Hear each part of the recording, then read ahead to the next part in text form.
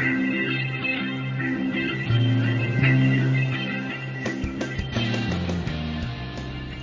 everybody, welcome back to Required Reading. This is your co-host, Dr. Nick Hoffman. Me and Mike are very happy to be back.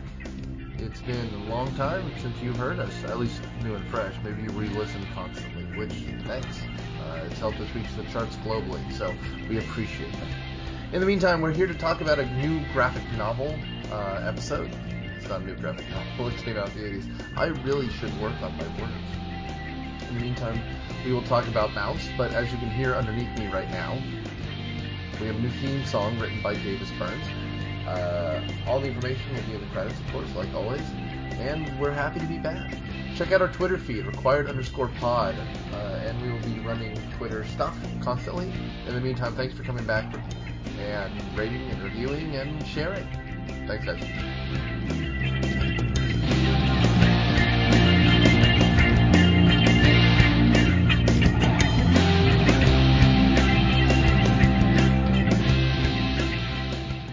Alright, 1, 2, 3. Welcome back to Required Reading. This is season 2. We did it. Woohoo! We finally found time to record. Whether you wanted it or not, Yeah. We're back. Well, we want to thank everyone for still being subscribed after a few months quiet. We're working on summer programming for next year. But in the meantime, we're back with a new episode and a whole new season. We've actually scripted out most of this season coming up. But keep your eye out for Twitter feed, required_pod on Twitter, which will allow us to, let you know what's coming, Yes. give you some hints, and give you some options in the future. As always, I'm your host and engineer, I guess, Nick. And I'm Mike. And we're visiting with a graphic novel again to start off this year. Yeah, interesting choice. An amazing book, and one that I've taught a long time ago when I was at the boarding school, Brandon Hall. Oh, yeah. But I've never taught it here at Marist. So, have you heard? So the book is Mouse. Yeah, the book we is should Mouse. say that at some point. Which is Art Spiegelman's book, as Mike points out when we chose it, the first graphic novel to win the Pulitzer. Yeah. And I think Special Letters or something like that, because it was in a category for graphic novels. Yeah, they didn't know what to do with it, right? And it is the story of Art Spiegelman's father, Vladek, as he is in Europe during the Holocaust and end up in a concentration camp and ultimately ends up in America. Right. It is dark, and we'll kind of talk about it, but like you said, it's to one degree or another taught. I believe that I saw parts of it, and then I became aware of it when I was at Miami, Ohio. Nearby school, the Ohio State University, Correct. has a graphic novel program, and so I got interlibrary loan stuff all the time, and Mouse was part of that. I'm just curious because, this came on my radar. I have a younger brother. In one summer, I was already out of school, and he's a very accomplished runner, and he was training in Colorado for the summer and took a class at UC Boulder. Yeah. And so it must have been like 93-ish. He came back and said, Mike, you got to read this book. And he read it for his class, and I'd never heard of it before. And it blew me away. And so that was like 93, and I think it won the special Pulitzer in 92. And I guess the first edition was published 86, 87, I think. Sounds right. And some of the comics in there individually, Spiegelman had published earlier. But that was really my first. I had comic books before. Sure. But this is my first experience, like something. It blew me away. I'd never seen anything like it before. Yeah. And I wasn't even a teacher yet, but I could imagine, like, man, it's one of those books where you wanted to share with people once you read it. So that was my first experience. How about you? Well, when I kind of stumbled upon this. Like, I fell in love with graphic novels to one degree or another when I was in high school. But yeah, this is the first one that, I don't know what you call it, like special topic, like that's biographical, that's alternative. I read some Spiegelman's other works eventually, like there were collections, because he has a very over-the-top art style otherwise. He looks very Art Crumb or something, like the kind of stuff that would be in Cracked magazine or alternative kind of stuff. And, college, that's the kind of stuff you're reading, alternative comedy, weird, kooky stuff. So when I saw him doing something else, I don't even know what I thought. I just saw a list probably of graphic novels, and this is one I should have picked up. Yeah. That kind of a thing. Yeah, I'm curious. Do you know how long that program at Ohio State goes back? Ohio State. Sorry. Please. I have no idea. I know that when you looked at their archives, they had hundreds of them. So right. I was like, hey. Yeah, I think you're much more versed in this world than I am, but Sure. I think this is probably transformative as far as graphic novels being studied or accepted as literature, and he hints at that in here. And if you're interested at all, there's an edition that came out about 10 years ago. With interviews, and he has the entire transcripts of interviews with his father and interviews with his children and his wife, and it's really sort of a making of. It's incredible. I highly recommend that if you're interested in Maus in any way, or Spiegelman. Yeah, and they kind of get into I read it in I guess what would have been the original 2-volume version of it, and in between volume 1 and 2, there is that kind of so volume 1's come out, which for you is probably just halfway through your version. Yeah. How do you feel? Why are the Germans cats? Why are the and it's one of those things about art, I guess, where it just seemed natural to him, and then you start asking, and he doesn't have an answer. It's very interesting how this thing kind of comes together. Yeah, and it's so meta in that way, in that he's telling the story of his father, and an incredible man when you consider everything that he went through to survive the Holocaust. Yeah. And then he's telling his own conflicted story of the difficulties of living with his father, and it was not a real pleasant relationship, yet they seem to bond over Vladek telling his story. And so it's sort of, as you said, autobiographical but historical, and it's just so many different genres melded together. Well, and on top of that, it's not. He doesn't seem always comfortable with telling his own story. And near the end of the book, which gets to his death, it's funny because apparently in the publication, there's bits of it that comes out in dribs and drabs, and then it starts coming out as a regular piece, I think in 1980. And then it goes over the course of several years, and then Vladek dies, and then he comes back to it and then finishes it. And like you said, the first complete edition comes out in the early 90s. It seems like near the end, Vladek says, I hadn't thought about this stuff for years until you started to ask me. And it's interesting because he is a flawed character, and that's not to say that any human is ever perfect. But you don't think of people like Viktor Frankl or Elie Wiesel as anything other than these paragons of philosophy. Right. Vladek is not a perfect person, which is interesting. Yeah, and especially through his son's eyes, who's telling the story here, and he tells of that conflict there. I have a fun Spiegelman story. I don't know if I've told you this before. So I was really high on Maus, M-A-U-S, we should say the spelling of it, and Spiegelman in general. And then maybe it was 10 years ago, I think, he came to, it must have been with the publication of the MetaMaus, yeah, that he came to SCAD Atlanta to speak. And I was teaching American Lit at the time, and I couldn't work Maus into the curriculum, but I offered extra credit to any students that would go see it. And I was really excited to go, so I drive down to SCAD, and I sit in the second row, and then two of my students come in. They're sweet little 10th grade girls. And Spiegelman comes, and the room is all, excited, and he's a good speaker, and he starts with a slideshow of his art. And you mentioned Art Crumb, so he works with Art Crumb at some point, and these pornographic comics. I'm sitting next to these 10th grade girls and their mother, and he's showing these pornographic comics that he did for a while, and I'm thinking, this is it, I'm going to be fired. I'm turning all sorts of red, the girls are turning all sorts of red. That's funny. It was so awkward. And long story short, I asked the girl next day in class, fully expecting to get an email from the principal or something, but she said, no, my mom loved it. It was great. And so that was fine. It was awkward, but fine. There you go. But he did, and I remember liking these when I was in high school. I didn't know until I saw him. He did the Garbage Pail Kids. Do you remember those? Kidding. Yeah, so that was his art. And so he made, and if you read the MetaMaus, that was his bank. Sure. He could count on that and doing that art for that, and that allowed him the creative freedom to do something like Maus at the same time. So. That is spectacular. I had no idea that was it. It's so funny you say that. It is someone who's an academic historian and then, God, writes Twilight, right? It's such different levels of art. Yeah. So you mentioned crack. I mean, the same sort of sophomore sense of humor, but it's a very clever sense of humor. Yeah. Yeah. We used to trade those. I remember, Yeah, that was a fun Yeah, Garbage Pail Kids. Yeah, I know exactly what you're talking about. I think they're trying to reboot it, of all things. Yeah, I think they are. Yeah. I saw that. So that's my Spiegelman story. It's a good Spiegelman story. Yeah, he was awesome though. I'd definitely either, if he's ever doing a lecture somewhere, go see him. He was so articulate and so thoughtful about his art, which you would expect in a great work like this. Well, and I guess a good segue here is the art of the book. Yeah, let's talk about it. Because when you're talking about the graphic novel of Mouse, there may be a color edition somewhere. Our version is all black and white. No, he mentions that in MetaMouse. That was a conscious choice to keep it black and white. And it's very stark, very minimal, and for lack of a better way to describe it, it seems to have a very broad tip on the pen. Like, there's not a lot of hashing. There's not a lot of shade. It's very, black and white. Yeah.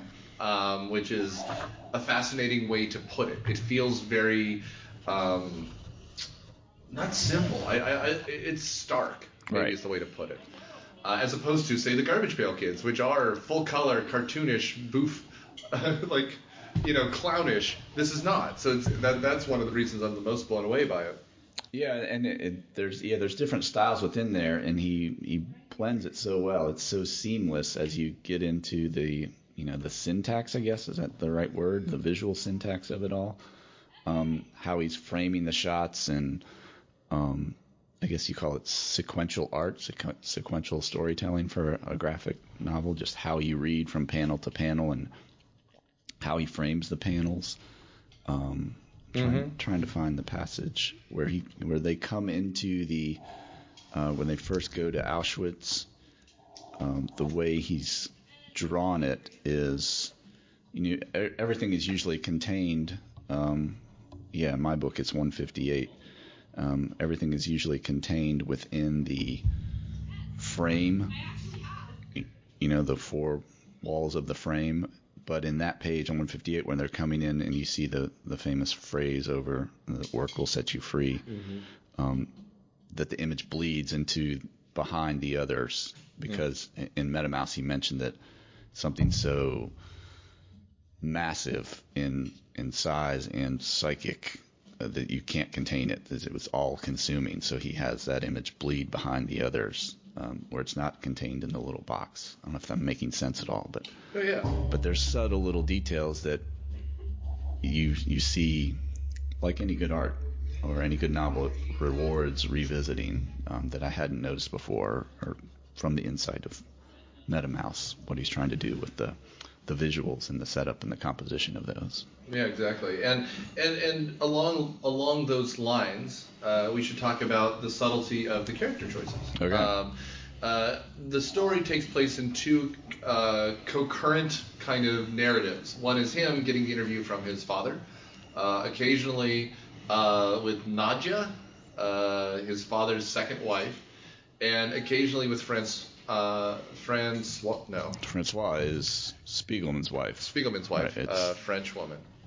Anya is his first wife, or Anja is Vladek's first wife. I'm going to go with Anya. The chances of me pronouncing anything Eastern European correctly is very small, so I'm going to do my best. But you have these flashbacks, and what they do is they really humanize Vladek, who is a crotchety old man. In many ways, he's almost become the stereotypical, like he's, at one point they're going for a walk and he finds phone wire and he pockets it because wire is always useful. He doesn't like spending any money on anything. He does what my parents do too, which is like, hey, there's this food left over. Do you want it? Here, just take this food. I'm like, I wasn't going to eat it anyway. Why are you giving it to me? Which Spiegelman reckons with in the book, but also in MetaMouse, because there's that stereotype of the miserly sort of Jew that obviously the Nazis exploited, but that's the way his father actually was. It's not meant as a stereotype. He's just trying to accurately depict who his father was, and when you get his whole story, that he was so resourceful that he saved everything. That's how he survived. But yeah, Spiegelman wrestles with that idea as he's depicting Vladek, but that's who his father was, and as you said, a flawed man in many ways. And it just is. It's funny too, because you could go that extra step and put words in our cartoonist in his mouth, saying, "Well, this explains who he is." But he never does that because he's frequently annoyed by his father. Right. And it seems like it's a man who's trying to avoid thinking about his past, was clearly defined by his past, because at one point he even says, you had a brother who died, as though that's something that still weighs on him, which I imagine it would. Mm-hmm. But eventually you have to acknowledge the son who's alive next to you. Exactly, right. Which he doesn't seem to want to reckon with ever. Yeah. I mean, the narrative of this book is not hard to follow, but it weaves in and out. So I don't know if you want to approach it from two different sides, but effectively from the now, the 70s and 80s, it alternates between him with his second wife in New York, and then they fight, and there's like threats of divorce and back and forth, and eventually he moves down to Florida, and they're separated, and the whole time, you know... She moves to Florida. She moves to Florida, yeah. And Spiegelman is there trying to get interviews with his father, so he just keeps cutting back and forth between this world and another world. Ultimately, the father gets very sick, Vladik gets sick, and we kind of see his life unfold. Nadja comes back, and the whole time they're fighting about money. Everything is about money. He even says, like, I got a tape recorder so I can record you, Dad. He goes, I could have gotten you a better deal. Right. As though that matters at all to his son at this moment. Meanwhile, the other side of the story is him growing up, floating around Eastern Europe, trying to hide. I mean, we also get this story, which we don't often get, which is he pretends to be Polish, who are depicted as pigs in this. And the way they show that is he's literally wearing a pig mask. That's so brilliant. Yeah. So here he is depicted as a mouse, a very, as you saw, it's sort of simple, but yet the characters are identifiable. You can tell his wife looks like his wife. And then and they have a pig mask on top of that, and just the layers there of identity is so clever as he's telling the story, as he's trying to pass as a Pole. Yeah. And it's so easy then to show, I guess you'd call them racial traits, without doing anything else. Because as the Jews are removed and he's hiding out as a Pole, you see less and less mice in the crowds, right? More and more cats and more pigs, right? The Americans are dogs. And when the Americans show up as GIs near the end of the book, you're like, oh, this is him. But it was after a very tense racial scene where he doesn't want a black guy in the car, and it's a black lab. Yeah. So it's still a dog, but it's a black dog, and he's very uncomfortable. It's just the way that these characters play off each other is just phenomenal. Yeah, and the art, and it's tough to talk about the art, or maybe I'm not as articulate, but he does some interesting things too. So as you said, some simple drawings, but now and then he'll insert a map, or he talks about how Vladik sort of faked it that he was a cobbler, and Spiegelman shows how you stitch a shoe sole back together. So there's sort of these little bits of outside the narrative, but inserting historical facts or facts that you would want to know to make the narrative go forward. That, as a novelist, maybe you could have a paragraph or a footnote or something. So he very cleverly adds that in a visual way. Well, and it is. It also seems like, and again, we don't get this, but you understand that this is probably something his father taught him, as though it was a way to, if you were a kid, think, oh, great, he's not going to buy me new shoes. He's just going to fix the old shoes. But for his father, it was literally a life-saving trick. Which Spiegelman rejects. He mentions, I don't know if it was this or in MetaMouse, like he says he became an artist because it was sort of the most abstract, non-practical thing. And so there's that push and pull with the father-son relationship. Because his father was so thrifty, he goes in the opposite way and is not that way at all. That's right. So that tension in that relationship certainly drives the story. And then there's the interesting part too. I mean, I guess it's such a sad story too that Anya kills herself when Spiegelman is, I think, 20 years old. And there's that section in the middle, Prisoner on the Hell Planet. Right. Which was a comic that he drafted and published separately before Mouse, in that autobiographical style, or I guess that goes back to R. Crumb, or... Yeah, I mean... Excuse me. I guess the style, the thing was the 70s kind of underground comics with an X kind of a thing, right? Because at the time, there was a group called the Comic Authority of America, whatever, and they would approve comics. It was a way to get rid of like the EC kind of horror comics of the 50s, which pre-Satanic Panic was what was driving kids to do horrible things. Oh, really? Okay. And so the underground comics were the ones that were published like under the table, and they would have these kind of weird imagery. And the Prisoner of Hell Planet is more of the style of his that I'm used to, but it was, I think, originally published in the early 70s, 73, 74, but that kind of a thing never dies because people would license them, buy them, and republish them over and over again. So apparently in like the late 70s somewhere, it was just republished, and a friend of a friend mails it to him to say like, hey, you're in this comic. Yeah, and excuse me. It's interesting that it's something that he published and was obviously his way of dealing with the grief for his mother's suicide and what he felt in his own depression and his own suicidal thoughts. Spiegelman acknowledges there, because I think he was in a mental hospital for a while. Yeah, because he's dressed in the Prisoner on the Hell Planet. He's dressed as a prisoner there. But the fact that his father finds this comic and just the sort of awkward tension there where Spiegelman's pouring his heart out and his art is cathartic that way. Yeah. And how Vladik deals with his own trauma. Yeah, and he doesn't understand. I mean, it is a kind of generational thing, too. Like, they don't understand why you would talk about trauma in some ways. But he's also upset that he used an actual picture of his mother in the first frame, in some ways, as though it's incredibly personal. Which is interesting because he's now telling, in some ways, the most personal story. And obviously we can't get through all of this because it's an actual full-length novel, like always. And in some ways the dual narrative makes it hard to get into.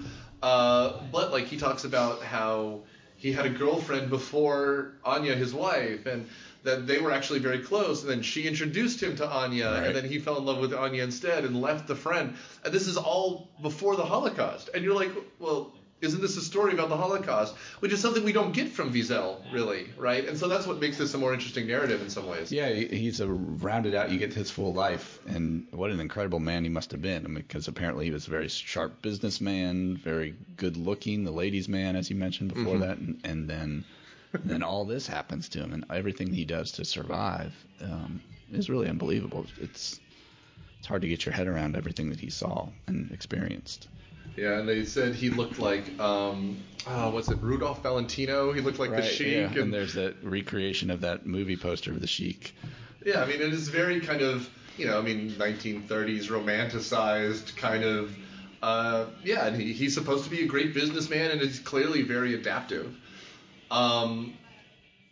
But I guess the other side of it that we will get to is it's also about putting trust in people and then also not being able to ever trust people again, which is clearly what Vladik's personality became later on.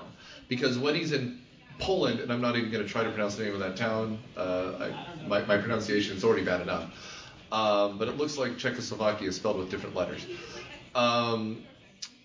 He's hiding out. He's watching his friends turn against him. He's watching other Jews disappear. And he's using his former business connections to try to keep under the radar. But as the war goes on, because, again, if you guys don't know, Poland was blitzkrieged in September of 39, and for them the war is over fairly quickly. The Germans and the Soviets divide the country up almost immediately, and they occupy it, and then they turn towards France. But for actual Poles, the war is brutal, quick, and then a slow conquering by the Germans. So as supplies get harder to get, rationing gets tighter, he finds less and less options. And that's kind of where he calls in his business contacts. Yeah, and it's an interesting moment in the novel where he's just networking to try and survive, and he goes to one guy that's supposedly going to protect him, and then that guy sells him out.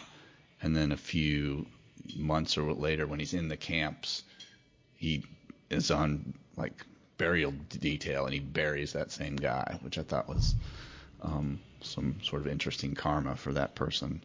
Yeah, and it's funny because it's not depicted as cathartic. No, it's just depicted as there is no sense of retribution. And again, maybe it's just that I've read Wiesel and Viktor Frankl more often, but to me it seems like there's more camaraderie in the camp, that they're rooting for each other. Not that there isn't here, But there's also this practicality of living, and we get that when they're on the trains, and Vladek figures out a way to make like a little hammock, and it's literally sitting above people as they're collapsing from exhaustion. Get smothered to death, right? And like bits of food are fought over and hoarded, and Vladek doesn't eat much, so he can keep food on him. Mike, where do you want to take us? Well, I'm just curious. I mean, since season 2, and we're talking about teaching, and how have you ever taught this before, or I have not. Would you, or how could you see it fitting into American Experiment or American Lit or AP/US in any way? Well, to me, I mean, I think what you said at the beginning is the most important part. That this is the first Pulitzer Prize-winning graphic novel, and so in many ways, because of this, things like Ghost World exist. I read a book this summer called Genderqueer about a woman's transition out, and like those kinds of stories just did not exist outside of underground comics, and this lends a certain amount of credibility to the graphic novel as a creative space that can be a storyteller that isn't just about superheroes, right? And other revolutionary kind of works in this same realm had all been based around the fall of superheroes instead. There's nothing heroic about. Well, there is, but he's an everyday kind of hero. Yeah, exactly. A very human story. But yeah, not comic book hero. So would you teach it? Could you teach it? Would you teach it as a history, as a narrative, as a memoir, autobiography? That's what I think it blends so many genres. Yeah. For me, obviously, in some ways, it's one of the most American stories, and that America represents this beacon of freedom from the old and the terrible, and to a America that's promising. Perhaps it would be best almost in a 9th grade world history classroom. Right. Because it is a very old Europe versus a new America story. And in that way, I find it incredibly compelling. Yeah. Yeah, I could see it. And like I said before, I taught it once or twice when I was at a boarding school, and that situation was very different because a lot of those classes were tutorials, like one-on-one or one-on-two kids. So sure. You just sort of literally walk through the book with the student. But I think this could go well in an American Experiment, our humanities class, in that it frames the Holocaust, but it has it's an American story ultimately. It's a father-son relationship against the background of this Holocaust survivor. Sure. And then the visual art is so brilliant. I mean, there's a lot you can do as far as bringing in humanities and the approach to sequential art or graphic novels. Well, and it's arresting because since it's done in a narrative format, where he's literally talking to his father and recording his father's stories, like it doesn't necessarily have a flow. Like there's a moment, in fact, where his father was talking about a time he felt he doesn't want to use the word suicidal because his wife obviously committed suicide, but he was at a very low point. Right. And he's talking about the numbered tattoos, and he just happens to run into a priest who is fluent in like Semitic history and a little bit of the Old Testament, and he talks about how his numbers are symbolic in a way that he's going to survive. Right. And the son's like, that guy is incredible. And his father just ends with, I never saw him again. Yeah, he just disappeared like so many, yeah. And just like, and because it's a vignette, it's like a page, maybe a page and a half. We see the son interact in this shocked way, and then the story continues without it. Like, it pulls you out of the story in the way that Forrest Gump is sitting on the park bench and just sometimes says, and that's all I can talk about that. Yeah. Right, and it's an incredibly important piece of art because of its notoriety, but there's a reason sometimes that good works of art just spread across the understanding of people. I mean, you've taught at a couple different schools as well. As anyone, is this in the curriculum, the sort of the canon of teachers? Should it be? It definitely should be. Yeah, I agree. I think it's amazing. I'm trying to think. But it's not one that you hear much of people teaching. I think comics go in and out of fashion. Yeah. And right now, in a time period of the MCU and movies that make $1 billion a pop, I wonder if people look more at comics as art or less at comics of art, right? Like when you were in the 90s and in the doldrums of like the Schumacher Batman movies, no one wanted to talk about comics because they were all schmaltzy and shiny. Right. Then with Snyder making them really dark, it just felt different. So I don't know. I kind of want to now do a unit on graphic novels where every kid has to do one, just so we have an excuse to have them talk about this. No, I agree. I think that would be a really fascinating look at a genre that's probably underplayed academically, at least at the high school level, or maybe at least at Marist. Yeah. but there's so much you can talk about. You can talk about the storytelling, the characters, as well as just each panel is its own work of art, and you could go a deep dive and spend a whole period on any given panel, I think. And and we just did in our class this picture of the Boston Massacre, the very famous woodcut, the Bloody Massacre by Paul Revere. And every year I have a kid that points out the dog in the bottom. Oh, of course, they love the dog. And we explain that just like in a horror movie trope, like when you see a dog in an erotic thriller, the dog is the thing that's going to die. I wonder if that's not at play here. Like when you see a mouse being tortured, in some ways it's less human, but therefore more gutting. Right. Right. And Brendan Murphy is going to be on this season when we do Man's Search for Meaning. But like every year I know he shows Schindler's List. And I wonder at a certain point if our brain just starts to try to avoid thinking about the horror. And there's something about animals that refocuses it. I don't know. It's an interesting choice. Yeah, it's both distancing, but also allows for a different approach to a difficult topic. Yeah. And still makes its point. Metaphorically and visually. So yeah, I mean, just to cut to the chase, I would love to teach this. Maybe we can work it into our curriculum later this year for a graphic novel unit or something. Yeah, I think that. Or even just copy a few pages and discuss what's going on when we get to the World War II and the survivors after that, the aftermath. Yeah. Just to wrap up the actual narrative of the story, we talked about the meta narrative. But what's going on in the story? I mean, he survives Auschwitz. He's eventually freed by the Americans. He tries to go back into business, but more and more they're hearing of how Europeans are still violent against the Jews. Like there's Poles who are shocked that the Jews are coming back and are trying to shoo them away. And so with business contacts severed, he comes to America in the desperate hope that he can make a new life for himself. And ends up in New York like so many Jews do after World War II. Right. And you mentioned before, in MetaMouse, Spiegelman talks about how he got several movie offers, but never happened, and it's probably for the best, I think. Totally. Yeah. And it allows this art to remain very personal. It's the same thing when you hear with a lot of graphic novel people, like there was never a Calvin and Hobbes show or movie for that same reason. And it's different, but when you're writing something personal, you lose control of the narrative very Exactly. Right. I also can't imagine what an 80s animated version of this would have looked like. Right. I mean, it's either Ralph Bakshi or Don Bluth, right? Like, those are the people, because Disney never would have done this. Oh, no. He's practically a villain in it. They get referenced Disney. Yes, they do, yeah. They make fun of that mouse, yes. So, yeah, and, I mean, to Mike's point, we thought this would be a good episode to start the season with, because hopefully you guys know it. But if you don't, this is when I can guarantee your local library has a copy, and if not, you can get a used copy for less than $10. And it's approachable. Yeah, it's very accessible, and like any good work of art, we say this a lot, it rewards rereading or reviewing or revisiting, all those things. Yeah, I'm embarrassed to say I don't think I've read it since college, and even though it was so good, I immediately bought a copy of it. Yeah. So it's nice to dust these kinds of things off. Anyway, just very quickly, Mike, are you reading anything right now? Currently, yeah. A fellow teacher, a new Jeff Rumiano in Marist, gave me his copy of Tim O'Brien's Dad's Maybe book.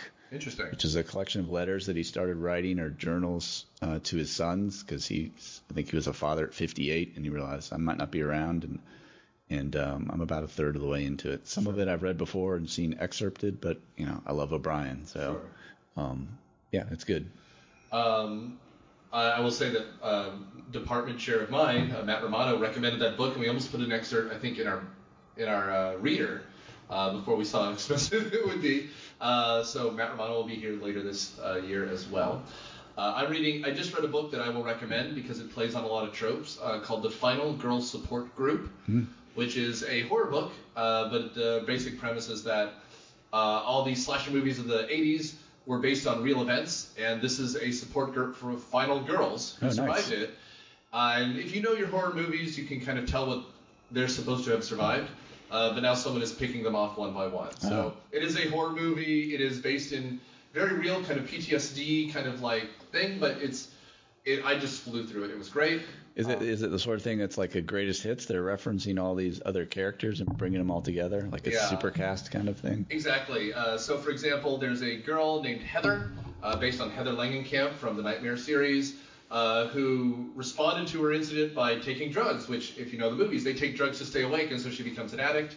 And her monster is called the Dream King instead of Freddy Krueger, but you can very clearly tell how it's assembled, and they all end up at a summer camp. Oh, that's fun. I love that premise. It's great. It flows quickly, and then I guess just very quickly, I've read an essayist named Jenny Lawson, who's one of the funniest things I've ever written. Not the kind of thing that will end up in a class other than maybe an essay of hers, but it's broken, but in a good way, is one of the funniest things I've ever read. Awesome. So you want to talk about what we have teed up next? Because we actually have done some planning this season, yes. Wow.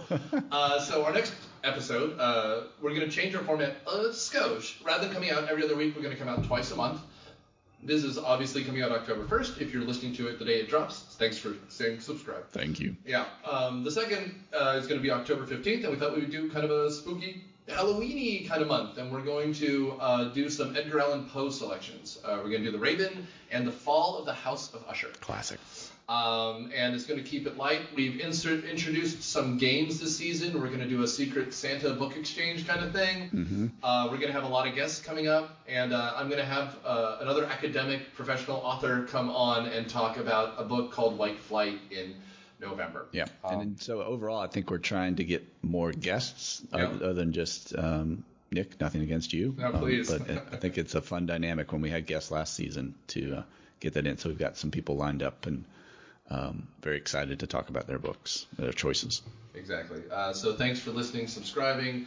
Please keep sharing. Yeah, spread the word. Yeah, whenever we hit the charts, it's a little jolt of excitement for us. So absolutely. Always good to hear from you. Yeah, and, send suggestions. Look at our Twitter. Yeah.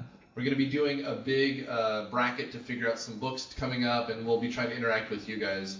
That's at required_pod on Twitter. And thanks, guys. Thank you.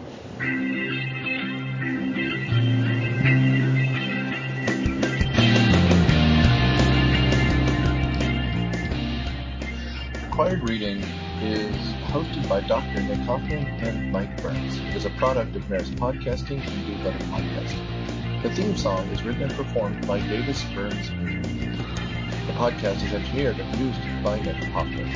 The opinions expressed here are the opinions of the hosts and guests and do not represent Marist School. Thanks for listening.